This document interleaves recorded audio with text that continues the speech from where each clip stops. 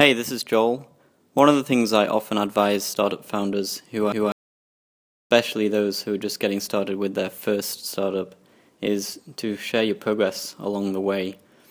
And so, whether you're using Twitter, Facebook, whether you're blogging or using SoundCloud, I think there's so much value in sharing all the lessons you're learning, what's working, what isn't working, and just putting content out there that others can learn from.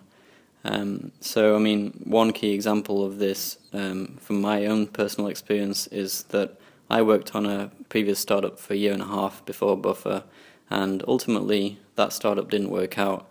But what I did do was I was on Twitter, I was blogging a little bit, I was using Facebook, and I was just telling everyone all the things that I was doing, what was working, what wasn't working, what I was learning from other blogs and from presentations I was watching, events I was going to. And eventually, by the time I started Buffer, I had 1,700 followers on Twitter. And it just so happened that Twitter was a great way for me to get the word out about Buffer in the early days, and it really did help me a lot. I think without the experience from that first year and a half on the previous startup, and without me sharing the progress along the way, Buffer would not have been able to start off in the same way that it did.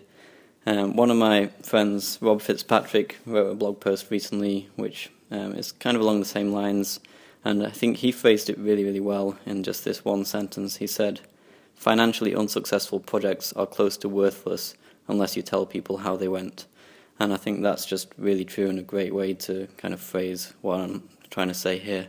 So, that would just be some advice that you might want to take on board.